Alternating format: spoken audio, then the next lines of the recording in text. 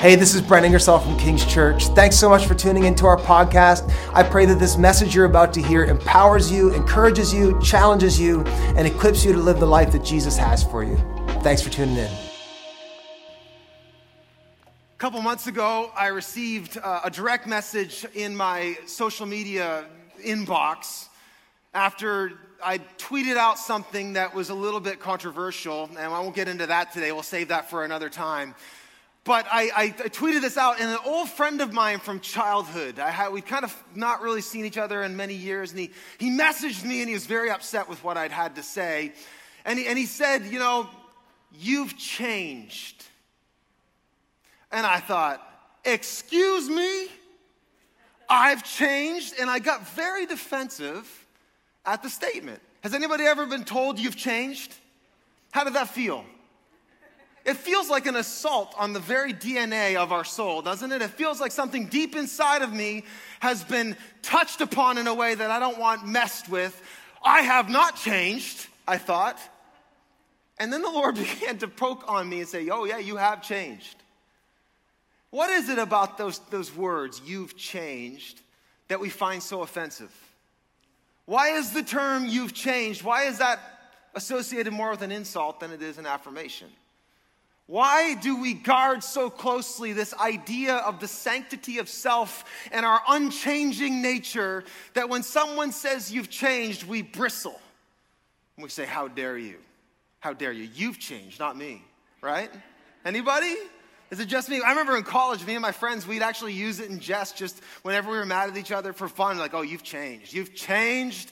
And we'd insult one another with those words. You've changed. Why do we buck at the words you've changed? Why do we do that? Maybe deep down we have some sense that we're not supposed to change. Or maybe there's an even deeper sense that there's something in us that wasn't supposed to change, and maybe we wrongly appropriate that to be ourselves. Why is it that we find this idea of personal change so hard? I want to challenge you this week. I think my point is so true that if we were to go out into the public and tell somebody that you didn't know, maybe a stranger off the street, maybe we can record it, get your phone out this week and go up to a total stranger and tell them, hey, you should change, and see how that goes. That would be a fun social media reel, wouldn't it? Just go tell people you need to change. That's not a popular thing, is it? Especially today. I mean, the sanctity of self is unbelievable in our day. There is a Puritan commitment to my personal autonomy and the sanctity of my own identity. How dare you tell me I should change? We bristle at the term change when it comes to talking about ourselves, but we're happy for the world to change around us, aren't we? Here's what I want to talk about today. For the people of God, change is actually the goal.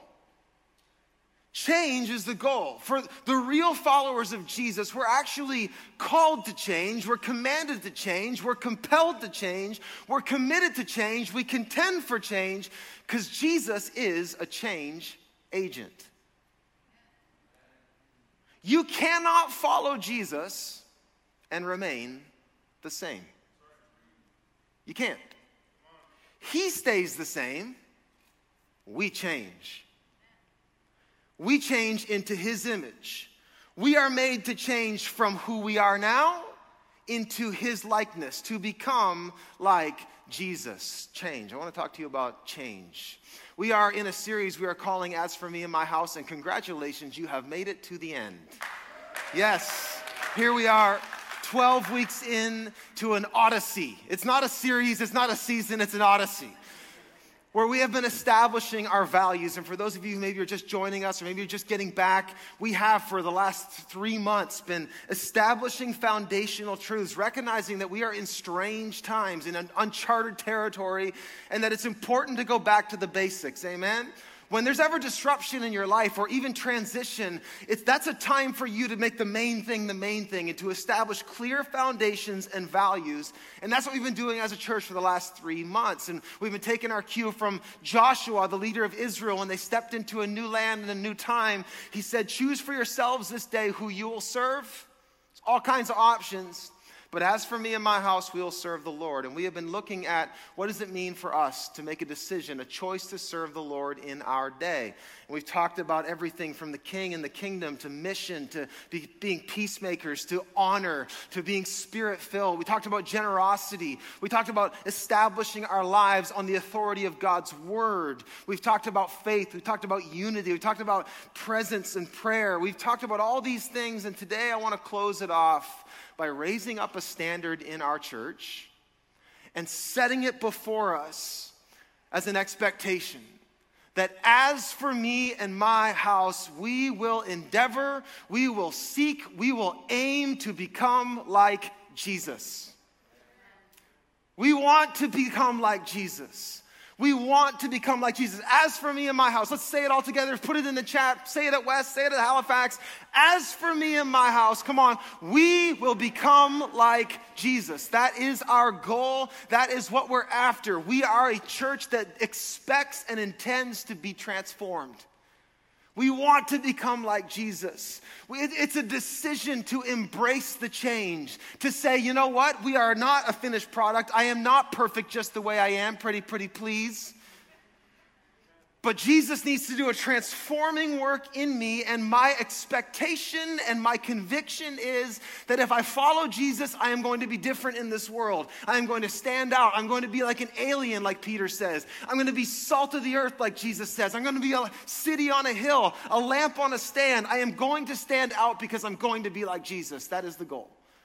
We want to change. And we are a church that expects change. We have a term around here in our code, decidedly different. We fully expect that following Jesus is going to have implications on our lives. It's going to make us look different. The old timers call it holiness. We expect change. As for me and my house, we will become like Jesus. To do this today, I want to study Romans chapter 12.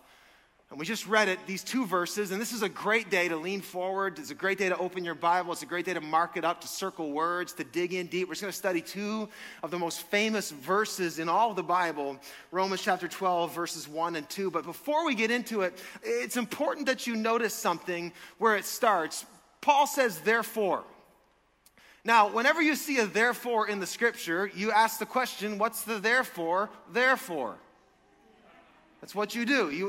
He's connecting it to something. And if you had been reading Romans chapters 1 through 11 in this letter that he wrote to a real people in a real time in the city of Rome who were dealing with massive persecution and adopting their lifestyle according to Jesus, they were changing. Many of them were Jews shifting into now what does it mean to follow Jesus in this kind of new iteration and dispensation. Many people were starting to see converts from the Greek background, from pagan background.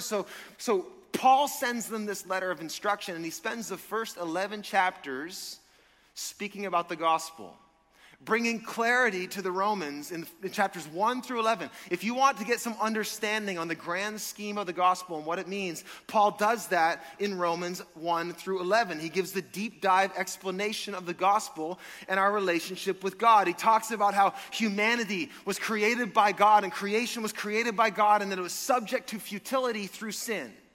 And that sin came in and broke everything because we exchanged the invisible God for the creation, the creator for the created, and we got worship backwards, and sin became our lot. And sin, because where there's sin, there is death. Paul says where the wages of sin is death, that all have sinned and fall short of the glory of God. And he explains our deep need for rescue.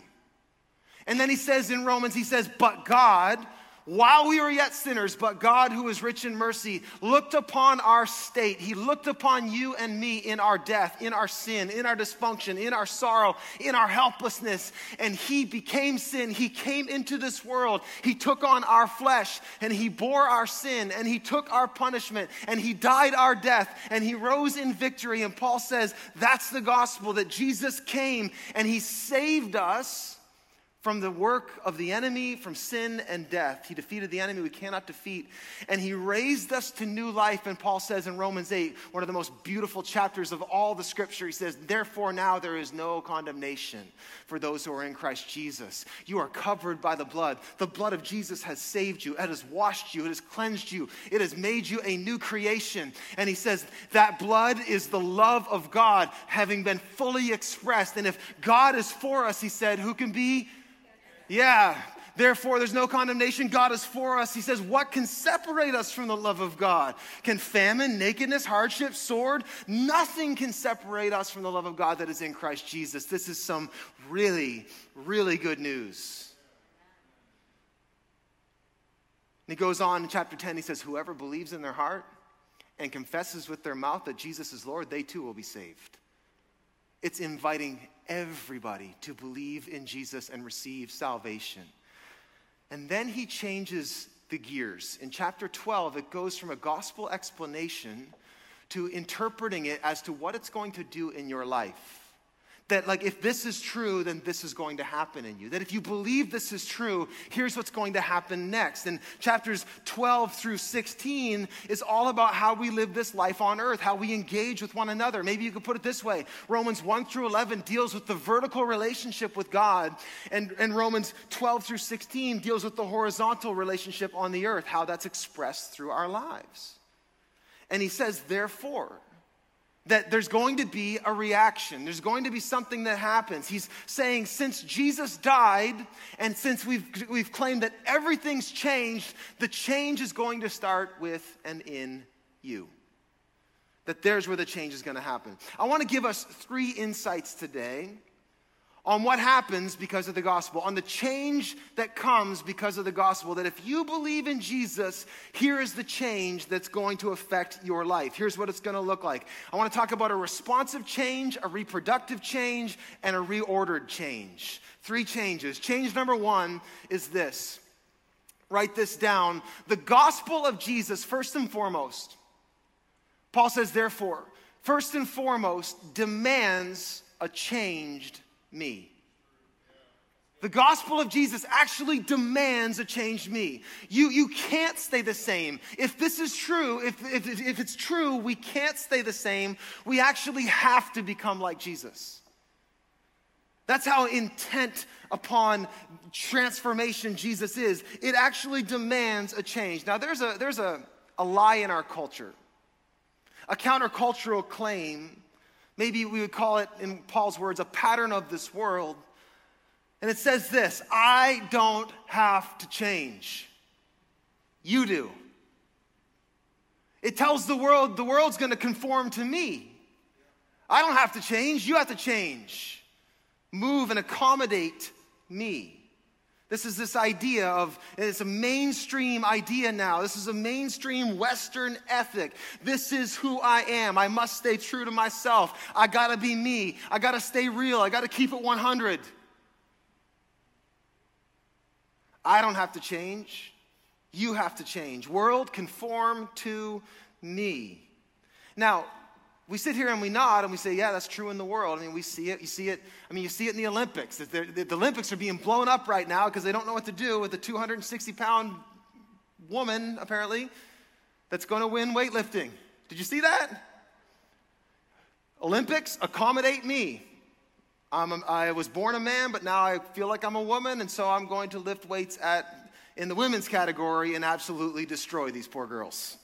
Is what's going to happen. Oh, is everyone getting uncomfortable already? No, I don't have to change. You change for me. Everybody change for me. This is who I am. Deal with it. And now, this whole lie of accommodation isn't just something that affects the world. It actually affects the church. Not just in the fact that many people are being swept up by that ideology that sounds right, but is actually a lie from the pit of hell and is a wolf in sheep's clothing. But beyond that, there is a lie that has affected the church since day one, and it's the lie of licentiousness. The lie that because God came and because Jesus died for me and his sins cover me and I have been set free by the blood of Jesus, we interpret that as he changed for me, therefore it doesn't really matter what I do in my life. Just a sinner saved by grace, right? Anybody? That's in the church. I'm just a sinner saved by grace. It doesn't really matter. There's grace for me. It's a good thing. Let's go do this and let's continue in this pattern. Doesn't really matter what I do because grace means I have a license to not change. That's not what grace means. And this is a lie that not only affects the world, but it affects the church. Look what Paul says. Let's break it down. Romans 12, he says, therefore, so not only is it connected to what he was talking about before, but now it's going to produce an action, right? Therefore is bridging the gospel. If the gospel is true, what's he saying? Therefore, in view of God's mercy, since he died for you, since he came for you, since he bled his own precious blood for you, in view of God's mercy, offer your body, or another translation says your whole self, as a living sacrifice. It looks like I just crossed that out. I didn't cross it out. I'm underlining it. As a living sacrifice, holy and pleasing to God. This is your true and proper worship. This is your true and proper worship. What's he saying? He's saying there's only one appropriate response to a God who loves you this way. It's to love him back. There's only one appropriate response to a God who would give him his whole self for you, and that is this, to give your whole self for him. There is only one response to a God who would offer himself as a sacrifice for you, and that is to offer yourself as a sacrifice to. He said, that's the true response. Anything else, you are pretending, and your actions do not line up with the truth you say you believe. They don't line up. It demands this type of response. In light of the fact that he loved me, in light of the fact that he chased me down with reckless abandon, in light of the fact that he shed his precious blood for me, in light of the fact that he hung on a cross for me, in light of those facts, my true and proper worship now is to give myself wholly to him as he has given himself wholly to me. And anything less actually contradicts what we say we believe. Offer your body as a living sacrifice. Now, I wish I had time to study a little bit more about what that means, the idea of offering yourself as a living sacrifice, and study the sacrificial system in that. But here's all you need to know. Sacrifices are painful. Sacrifices are costly. Sacrifices are uncomfortable. You lay yourself down as a sacrifice and you let God, you give yourself over to God. It's surrender. It's giving. He says, offer your body as a living sacrifice. This is your true and proper worship. This is the only appropriate response. If the gospel is what the gospel says it is, if Jesus is who he says he is, if he did what he said he did, or what it says he did, then this is your true and proper worship. Maybe that's why some of our lives are so not compelling to people who don't believe, is because our actions don't line up with what we say we believe. This is your true and proper worship. Anything less is a misappropriation of the blood of Jesus. There's a term that a guy named Dietrich Bonhoeffer coined called cheap grace. And Bonhoeffer said that oftentimes we misappropriate the blood of Jesus as something cheap, that it doesn't really matter. And now that I'm covered by the blood of Jesus, that it doesn't matter what I do. But what that is to do is to lessen the value of the precious blood of Jesus. And you live in this way that makes the blood cheap. And look what he says. Cheap grace is the grace we bestow on ourselves. Cheap grace is the preaching of forgiveness without requiring repentance. It's forgiveness with no action. It's baptism without church discipline. It's communion without confession. Cheap grace is grace without discipleship. Grace without the cross. Grace without Jesus Christ living and incarnate. Costly grace, on the other hand, he contrasts the appropriate response, your true and proper worship. Costly grace is the treasure hidden in the field. For the sake of it, a man will gladly go and sell all he has. It is the pearl of great price by which the merchant will sell all his goods. What's he saying? He's saying when you really see the value of the gospel, it will compel you to go after him with all you have. When you really see how greatly you have been loved, it will compel you to love him back. We love because he first loved us. There is a reciprocity to the gospel. there is a response that is appropriate. It demands this response. He says, this is your true and proper act of worship. But it's not just this idea of reciprocity, but there's also this idea of compatibility I want you to see. Notice what he says. Not only do we have to change because it's our only real response, like you think about, remember that old hymn, When I Survey? Isaac Watts wrote, when I survey the wondrous cross. Just picture Jesus for a moment. Just close your eyes and picture Jesus for a moment. When I survey the wondrous cross on which the Prince of Glory died. This isn't just some man from Nazareth. It's the Prince of Glory. It's the King of Kings. It says, love so amazing, so divine, demands my soul, my life, my all. See, there's only one response to that kind of love. You've seen it in your own human relationships. Have you ever done something that cost you a lot for somebody and they didn't reciprocate that love and investment? There's only one response. It's reciprocation, but it's also compatibility. Look what he says. He says, offer your bodies as a living sacrifice. This is your true and proper worship. But note what he says. Holy and pleasing to God.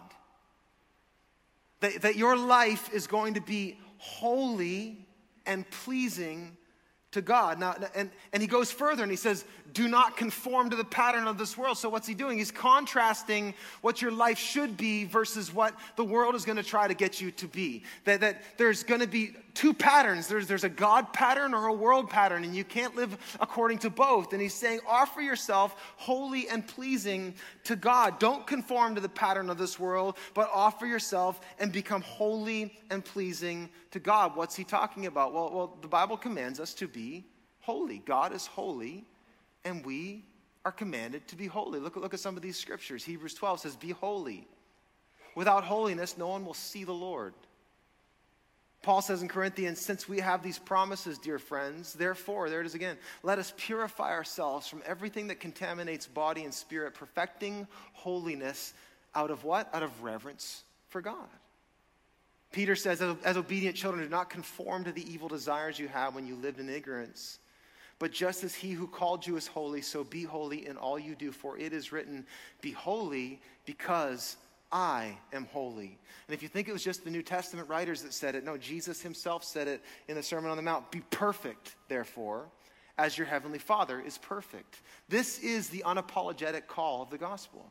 This is the unapologetic call for anybody who would follow Jesus, is to be made holy, to be made like him. And now some of you think, well, why? Why does it matter? And if you're like me, you start to try to filter everything through, does God need me to be holy? You need to know something. God doesn't need anything from you. Isn't that nice? Take a deep breath. God doesn't need anything from you. Holiness isn't about giving God necessarily what he needs. It's an appropriate response. But holiness is actually about God transforming us so we are compatible to be with him. That's what holiness is. Holiness is ultimately about compatibility.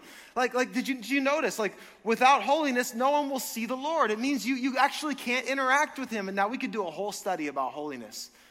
But ultimately, the Bible says God is holy. And here's the best way to understand holy. He is utterly unique. He's utterly unique. He is alone in and of himself. There is no one like him, not as powerful, not as brilliant, not as kind, not as benevolent, not as just, not as righteous. There is no one like him. That's what it means that he's holy. And for you to be with him, you must be like him. And if you read your Old Testament, that's complicated. Because anybody who got near to him died. Incompatibility. Like, think about it like this. Like, we have a solar system and there is a sun right in the middle of the solar system, right? And we would say the sun's a good thing, right? Yes? You with me? Hang with me. The sun's a very good thing. It's powerful. It gives life. It gives energy. It gives heat. All those things. We would die without the sun. We need it. However, if you get too close to it, what else happens? You die. Yeah, because of the power, because of its utter uniqueness. You can't get near it. You're not made of sun stuff. And in a similar way, this is how God is in his holiness, that anybody who got near him got consumed.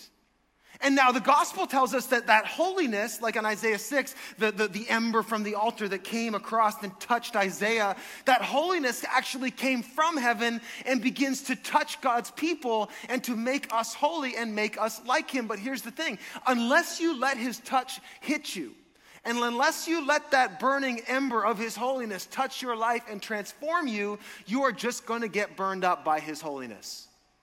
It's about being heaven ready. It's about being compatible in his presence. That's what holiness is. Jesus wants to transform you not only because it brings him glory, but it makes you ready to actually spend eternity with him. That's very important. Someone needs to hear that. This is why holiness matters. Because when we step into like eternity and we go through the day of judgment, the Bible says that you're going to pass through fire.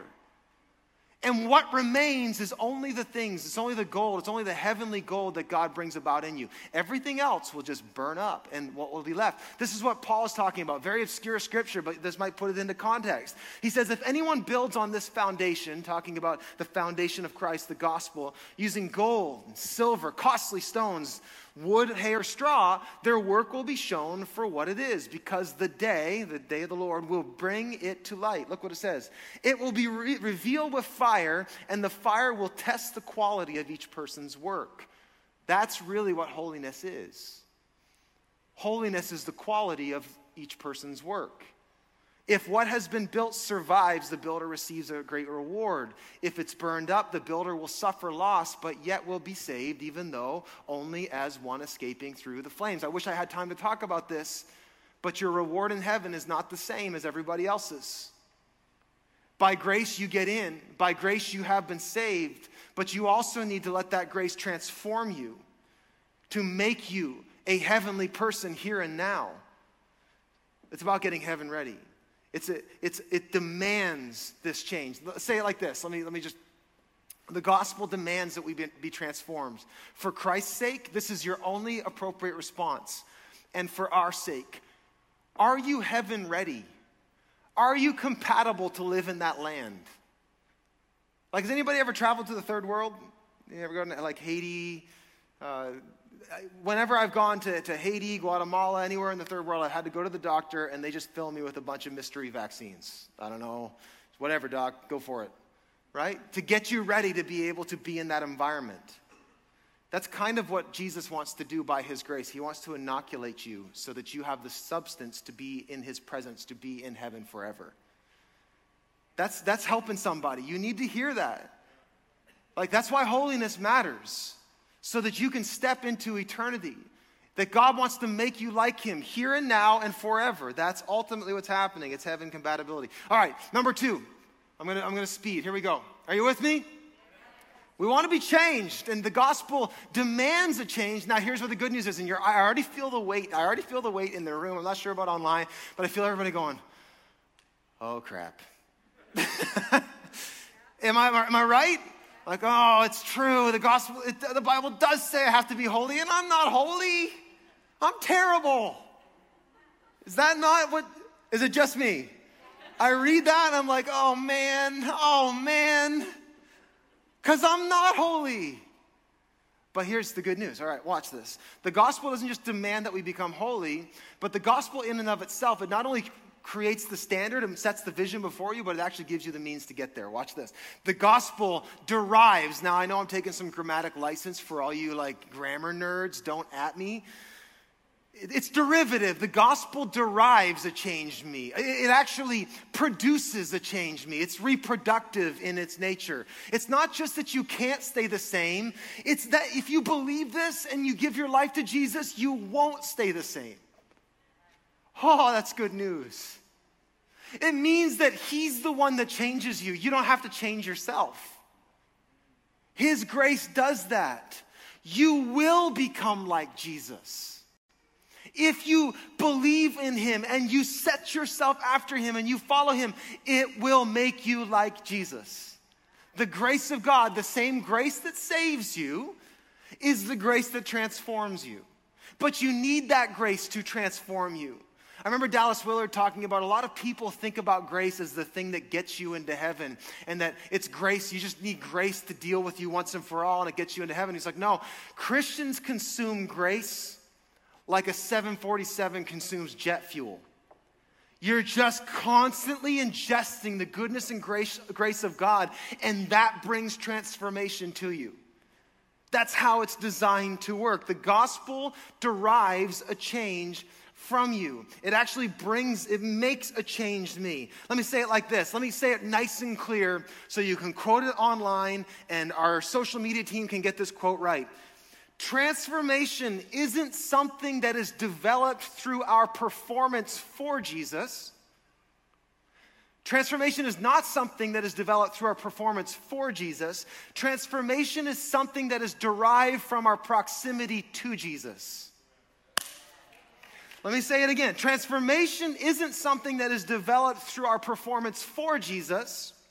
Transformation is something that is derived through our proximity with Jesus. As you are with him, as you follow him, as you endeavor to be and remain in him, you will be changed. You can't help it. No more than my son, who's now, how old is my son? He's 11. He can't stop the changes that are about to hit him. Right? Right? It's about to happen.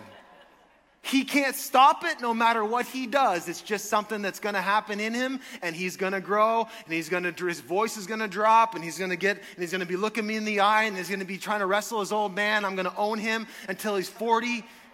Old man strength is a thing, y'all. Don't mess with him. But you can't stop it. And this is what Paul is saying in the text. He's saying, don't conform to the pattern of this world, but be transformed by the renewing of your mind. Now let's break that down. The word transformed is the Greek word metamorphizo. It's a fun word, metamorphizo. And that's where we get the English word metamorphosis. What's a metamorphosis? It's something that is utterly changed. It's something that goes from one thing into another. This is the type of change that Paul is talking about. You should have been this, and God is going to make you this. You are going to be utterly different. Now, this morning, I messaged Melanie to go get the kids to do something for me. One of the weirdest requests they're ever going to get in their whole lives before they come to church. And I said, hey kids, there is a dead butterfly on our garage floor. Could you bring it to church for me?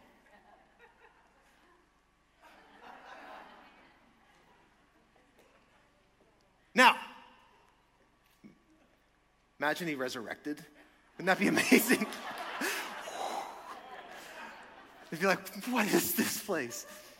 What happens? This was what? Once?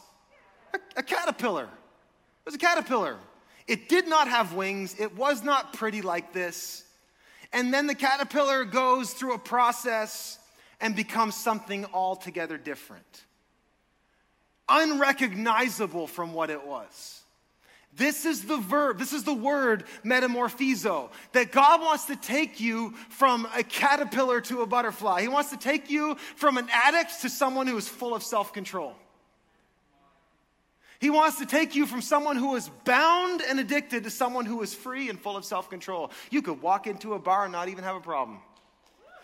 God wants to take you from someone who is chronically angry to someone who is gentle, full of kindness and grace. Like, how many of you know these things that God wants to do in your inmost being? These are things that no matter how hard you try, you can't make yourself less angry. You can't make yourself less addicted. You can't make yourself less bitter, less anxious. These are things that require supernatural work, and that is what Jesus wants to do. When his grace gets a hold of you, he actually wants to change you. You should want to change. God actually wants to make a better you. Now, the lie the world tells us what? That change is something that we do on the outside, right? We take our pictures and we get our filters and we virtue signal. Like, virtue signaling has never been more beneficial. We are allies with this cause and that cause. Yeah, me too. right? Virtue that costs you nothing, virtue signaling. But Jesus isn't after virtue signaling. He's after real virtue. Real virtue, real transformation that happens in your character. It's not an external behavior modification. It's not identifying with a certain community or a certain cause. It's not dressing a certain way or associating with a certain people or getting part of this agenda or that agenda or we're standing with this group or that group. No. The change that Jesus wants to do is a change through and through. He actually wants to metamorphizo. He wants to transform you into a different person. Not just because you wore different clothes or you acted a certain way. And now I'm saying this because the church needs to hear this. The church has bought the lie, the same lie the world does, that says change is something we do externally. We change these behaviors, we change these actions, and when we do this, then I'm a good Christian. That is not actually what the Bible says. And what happens is when we do this, if you leave here today and say, okay, pastor says I'm supposed to be like Jesus and go, good luck. You won't even get out of the Valley campus parking lot without cussing somebody out. And then you're like, man, back to square one. Try and be like Jesus. The change that he's talking about isn't external. It's something that begins on the internal. And what happens when the church becomes obsessed with externals is we get caught in religion. Where we actually have to walk in this weight of activity that our character can't fulfill. That you actually don't have the character to fulfill it. And so we get caught. And I was thinking, I actually had my dad message me this picture that stands on the gate of the campground that we go to. And I come from what's called a holiness background. We're actually part of that denomination as King's Church. We're part of the Wesleyan Church. And that's a holiness background. And there's much I'm grateful for in our heritage. I mean, we've got a lot to be proud of. We were early on, women in ministry. We actually broke away from the Methodist Church because of our position on slavery. We were one of the first denominations to say, hey, owning people, not cool. So I'm very proud of it. But if there's a thing that we've gotten into trouble with, it has been the misappropriation of the call to be holy. We've taken the call to be holy and we said, okay, go, let's be holy. And we've dedicated whole movements and whole campgrounds to the promotion of holiness. Hey, let's be these types of people. But what happens is if you just hold the standard out here, but you don't plug into the source, you're going to create hollow religion. And what happens is people live in fear because they know I'm not really that guy. They project an image and they pretend. Or they live in constant shame of the incongruity with what they say they believe and how they're presenting themselves at church. Oh yeah, brother. But you know deep down that's not who you are. Or you don't live in fear and shame, you live in failure and frustration. And that's why a lot of people just walk away. I tried to be like Jesus, I couldn't. Yeah, no kidding. Here's the thing. None of us can be like Jesus. Do you know who can be like Jesus? Jesus.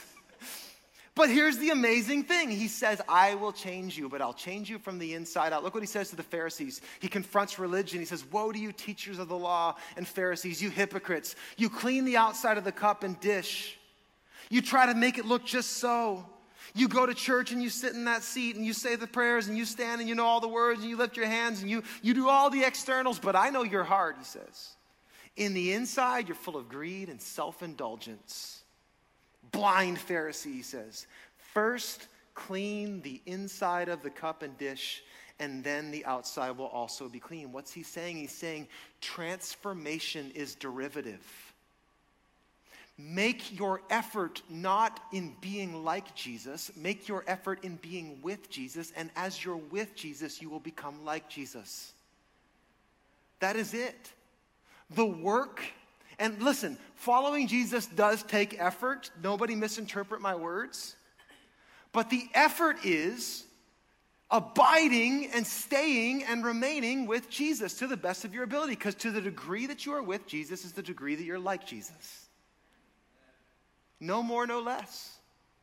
And Jesus is not impressed when a caterpillar go out and try to put on fake butterfly wings and like, hey, I'm a butterfly. It's like, no, you're not. I see a meme in my future. It's like, look what he says. He says this. This is how it works. I am the vine. You are the branches. If you remain in me and I in you, you will bear much fruit. Apart from me, you can do, say it. So what's the job? Abide. Look what he says. If you do not remain in me, you are like a branch that is thrown away and withers. Such branches are picked up, thrown into the fire and burned. If you remain in me and my words remain in you, ask whatever you wish, and it will be done for you. This is to my Father's glory that you bear much fruit, showing yourselves to be my disciples. So the standard is what the standard is.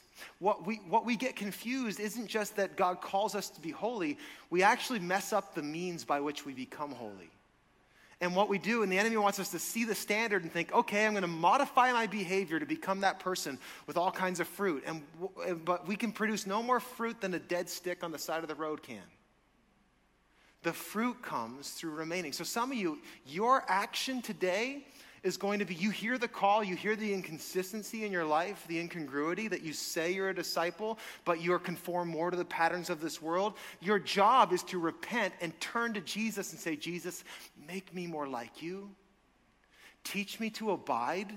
How do you abide? We don't have time to teach on disciplines today, but spiritual disciplines, prayer, fasting, devotion, coming to church, these things produce the fruit. That's how we abide. Transformation is derivative.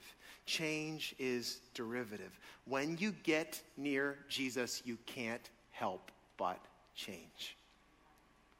That's some good news. So some of you don't need to feel the weight of responsibility to be like Jesus. You just need to feel an urgency to get with Jesus. Let me say that again. Don't just feel the weight of responsibility to be like Jesus. Interpret that as an urgency to get with Jesus. Say hello to him in the morning. Listen to him. Read his word. Obey him. When he tells you to do something, do it. These are the things that produce fruit. That's how you remain.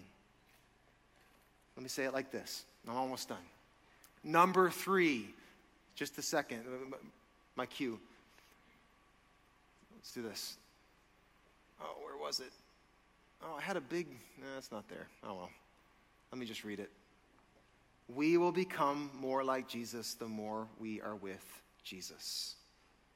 Last thought. Don't miss that, though. I've kind of fumbled that landing. Do not leave this day, whether you're at West, Halifax, online here. Don't leave here saying, I just need to modify my behavior. That is a lie. It's a lie the world believes, and it's a lie that has no business in the church. You don't modify your behavior. You shift and you seek Jesus. That's it. Change is a byproduct. Transformation is a byproduct. You won't be able to help it. Look, last thought. So he says, do not conform to the patterns of this world, but be transformed by the renewing of your mind. So this inside out. Change the way you think. Change your heart. Transformation begins on the inside. How many of you know that? Like, until you have a change of mind and a change of heart, your externals will not change.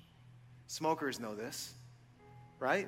Until you find something you love more than nicotine, you can put all the pictures in the world, all those teeth in the world on the front of those things. You're like, yeah, I still love it, right? Right? Some of you you're like, yeah, smokers, and you do it with Cheetos, so, right? So, until you have a change of mind, right? Like I remember the chubby Brent crisis of 2016, and I was like, you know what? Enough's enough. And I was like, I am changing my behavior because I had a change of mind. I stepped on a scale and I was like, whoa, Homer, towel rack. Anybody remember that? And then I changed my mind in that moment, and that's what did it. And then that gave me the fuel to change my behavior. Now watch this. Once you change your mind and transformation begins to take root, I love this. And I want to set this up as like the most beautiful goal. Like, just begin to imagine. Then you, who? You. Everyone say me. me. You will be able to test and approve. Another translation says to know. And what know means isn't just cognitive, like it says in Genesis, and Adam knew his wife. What does that mean? Ask your parents. It's experiential. It's an intimate know. It's your whole being. It's not just something you know about. It's something you've experienced. That's what this word test and approve. It's actually going to be your experience. You will be able to know and walk in and understand and experience God's will. His good, pleasing, and perfect will. In other words, as you offer your body as a living sacrifice, as you pursue Jesus, and you let him change your mind, not according to the patterns of this world, but to the word, you let him be your truth, and you identify yourself with him, and you align yourself with him, and you take up his cause, and you hear his invitation to carry your cross in your pursuit of him who carried a cross for you.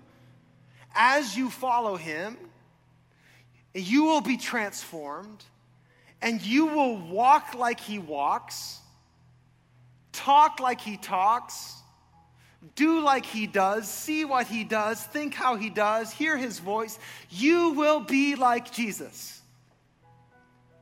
And let the Holy Spirit, just let that register in our hearts, in our imaginations even. We can be like him. He wants to make you like him. He wants to absolutely overwhelm your world so that you see with his eyes, you think with his thoughts, you interpret, you understand through him. Everything you do is just informed by and fueled by Jesus, his presence, his goodness, his grace, his truth, everything. It becomes your whole life experience. And you won't be able to even remove it. Like the more you integrate yourself with Jesus, the old self just keeps dying off. And your mind is renewed. I've felt that in the last year. Like how many are just like overwhelmed by, the news, social media, this issue, this cause, and this problem and that problem. And I've noticed though, every time I see something online or on the news, I'm like, you know what? Jesus is the answer for that.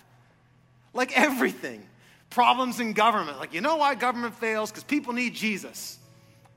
Problems in identity. Like, you know why people are struggling with their identity so much? They need Jesus.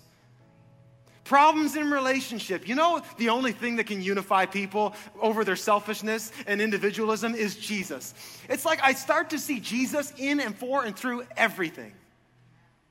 Like he just becomes this lens by which you walk and live and see everything. Gospel glasses, as it were. And you can't unsee it. And that we become like him. I love this quote. C.S. Lewis said, the gospel directs a changed me. Look what C.S. Lewis says. I believe in Christianity as I believe that the sun has risen. Not only because I see it, but because by it I see everything else. It directs my whole life. Jesus directs my whole life. He becomes my vision. He's the vision I have of my past. I no longer see myself as my mistakes. I see his grace over my past. He directs my present. His word is a lamp unto my feet. How do I know my next step? It's according to his word. He directs my values. My values aren't according to the patterns of this world. They're according to his word. He directs my vision of the future. Do I know what tomorrow holds? No, but I know in the end it's all going to be good. He's leading me in triumphal procession. He becomes my perspective. This is what Paul means. He's going to change everything. And I just felt today, I felt like the Spirit of God wants to raise a standard in the church. I was thinking about it like, think about somebody you admire. Maybe a celebrity you think's really, really pretty or something, or maybe an athlete, LeBron James, if you're into sports, or maybe you're a business person, you're like, man, if I could just like make moves like Bezos. Whoever like is this high standard of human achievement for you. And imagine like you admire them and they came and they spent time with you and you're like, hey, I can teach you to do what I do. That would blow your mind, wouldn't it? Like, I can be like Bezos. I can be like Kim Kardashian. No, I'm just, who's your person you admire? It's incredible that in the church, we can get enticed by the glory of humanity, by like patterns of this world and the highest and best that humanity has to offer. I could play basketball like LeBron. And Jesus Christ, the King of Kings and Lord of Lords, the one who is all powerful, through whose voice the heavens and the earth were created, who has intimate knowledge of physics and chemistry and biology and sociology and demography and geography. He knows everything. He says, come and follow me and be like me. You can be like Jesus.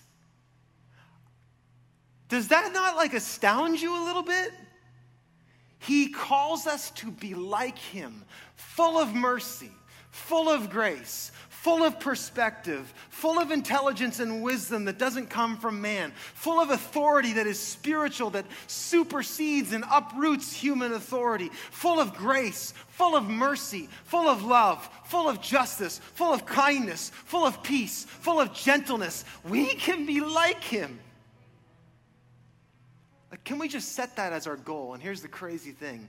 He not only becomes the vision and the goal and the standard that we get to be like, but he's the means by which we get there.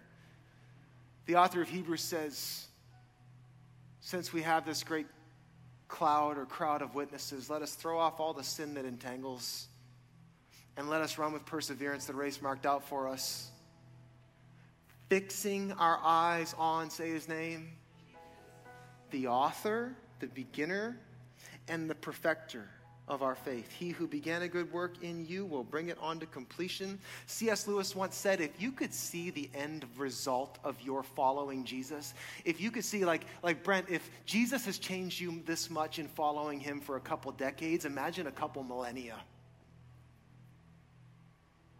He said, you'd be tempted to bow down and worship yourself if you saw the glory. See, Paul says, as we behold his glory, he is transforming us from glory to ever-increasing glory. So can I just set before you today that the greatest calling and the greatest achievement and the greatest opportunity that is before you is to become like Jesus. As for me, I want to become like Jesus. As for my house, I want us to become like Jesus. What do I want for my sons? More than I want them to be successful in this world, more than I want them to earn money and be kind, I want them to be like Jesus. I want my daughter to be like Jesus. I want my household to be like Jesus. What do I want King's Church to be? Do I want us to be a lot of people that associate with Christianity? No. I want thousands of people who are like Jesus, walking and moving and living and touching and going through Atlantic Canada. Imagine you like Jesus, what that would do in your marriage, in your home, with your relationships, with your family, at your work. You just become more like Jesus. It's not going to be overnight. It'll be little by little, but let's put that vision in our hearts. I'm going to ask you to stand wherever you are. I'm going to pray and we'll be done. I wasn't really sure how to end today. I felt like it's complicated because there's some of you that are online. There's some of you that are watching in different rooms, West and Charlottetown, Halifax. But I feel like this type of call deserves a response. The gospel deserves a response. And I wonder if the altar needs to be open. Now, in the past, we used to have these little stands you could come and kneel at. They're not there anymore, but that's not really the point. The point is offering and presenting yourself before the Lord. And I want to pray for us in just a minute, but I just feel like there's God, that the Spirit of God is putting his finger on some of you and saying, you have been conforming to the patterns of this world. You have cheapened my grace. Come and receive a fresh vision and a fresh touch by my grace today. Be reset and renewed. Let me wash away your transgressions. Let me create in you a clean heart and renew a right spirit in you. And I felt like the Lord just wants to reset that connection. That there's been a severing. Maybe it's been because of just life. Maybe it's just time. But you aren't abiding. And I feel like the Lord wanted to create a point of connection today. And so I'm going to pray, and I want to invite you just in this moment. I'm not going to drag it on, but if there's anybody that just feels like, you know what, that's me. I've been conforming to the pattern of this world. I feel like God is calling me to be transformed, and I'm offering myself to him. I need his grace to change. I'm going to invite you to come forward and just kneel down, and I'm going to pray for you. You can do it at West. You can kneel down in your living room. Come on right now. We don't have much time. Who's God calling? Awesome. Altar's open. I feel the Spirit is putting his finger on some people. Oh, wait. It's okay.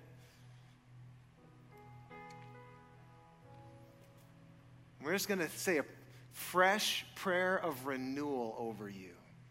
Just a refreshing. Some of you are right now feeling condemned. We just reject that in Jesus' name. Wherever you are, it's not condemnation. This is invitation.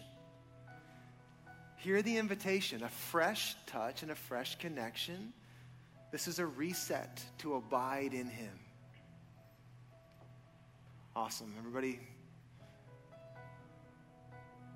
All right, let's open our hands to receive, and let's just pray right now for a fresh connection. It's not too late for some of you. I feel like there's some people that still need to come. And let's just ask the Holy Spirit to reconnect us. So, Father, we thank you for this truth today. We thank you for the invitation that we can be like you. Oh, to be like Jesus. And God, right now, we just repent, Lord, for all the ways, God, for all the ways that my life does not line up with what I say I believe. And God, we just turn back and we say, first and foremost, God, I ask for a fresh revelation over us, that we would see right now how high and how deep and how wide is the love of Christ Jesus, that we would be enraptured by the goodness of God, that we would have a fresh vision, not only of your holiness and our wretchedness, but your grace to come in and bring restoration and healing. So, Father, I pray for a fresh vision right now over your church. Give us a fresh vision. You're bigger than we thought you were. You're better than we thought you were. You're greater and holier than we thought you were. Give us a higher vision. Would the knowledge of God burst in our minds right now? Would it knock over every idol that we've set up? Would it topple idols right now? Just a fresh vision of a holy God. And now, Lord, would we feel your touch? We thank you for grace, that 'twas grace that taught my heart to fear, and grace my fear relieved. Father, I thank you for every person that has responded. I just speak a fresh touch over them. Anybody under the sound of my voice that needs a fresh touch, just, Lord, would you reconnect us right now? Reconnect our hearts, not our actions. Reconnect our hearts first, Lord. The inside of the cup. Wash the inside of the cup today, we pray. Fresh grace over my brothers and sisters right now in Jesus' name. Grace that cleanses. Grace that restores. Grace that brings renewal. Grace that brings a fresh start, Lord. Grace that washes away mistakes and sets up a new standard and says, this is the way, walk in it. And Father, I pray right now, Lord, I ask in Jesus' name, even over this summer, as we step into the summer months, God, I pray for dreams and visions and words and encounters in your people in Jesus' name. Lord, we ask for fresh encounter. Lord, would our roots go deeper in you? Let us be rooted in you, God, that we would bear much fruit. And we pray this as we offer our bodies to you, Lord. In Jesus' name, and everybody said, amen, amen.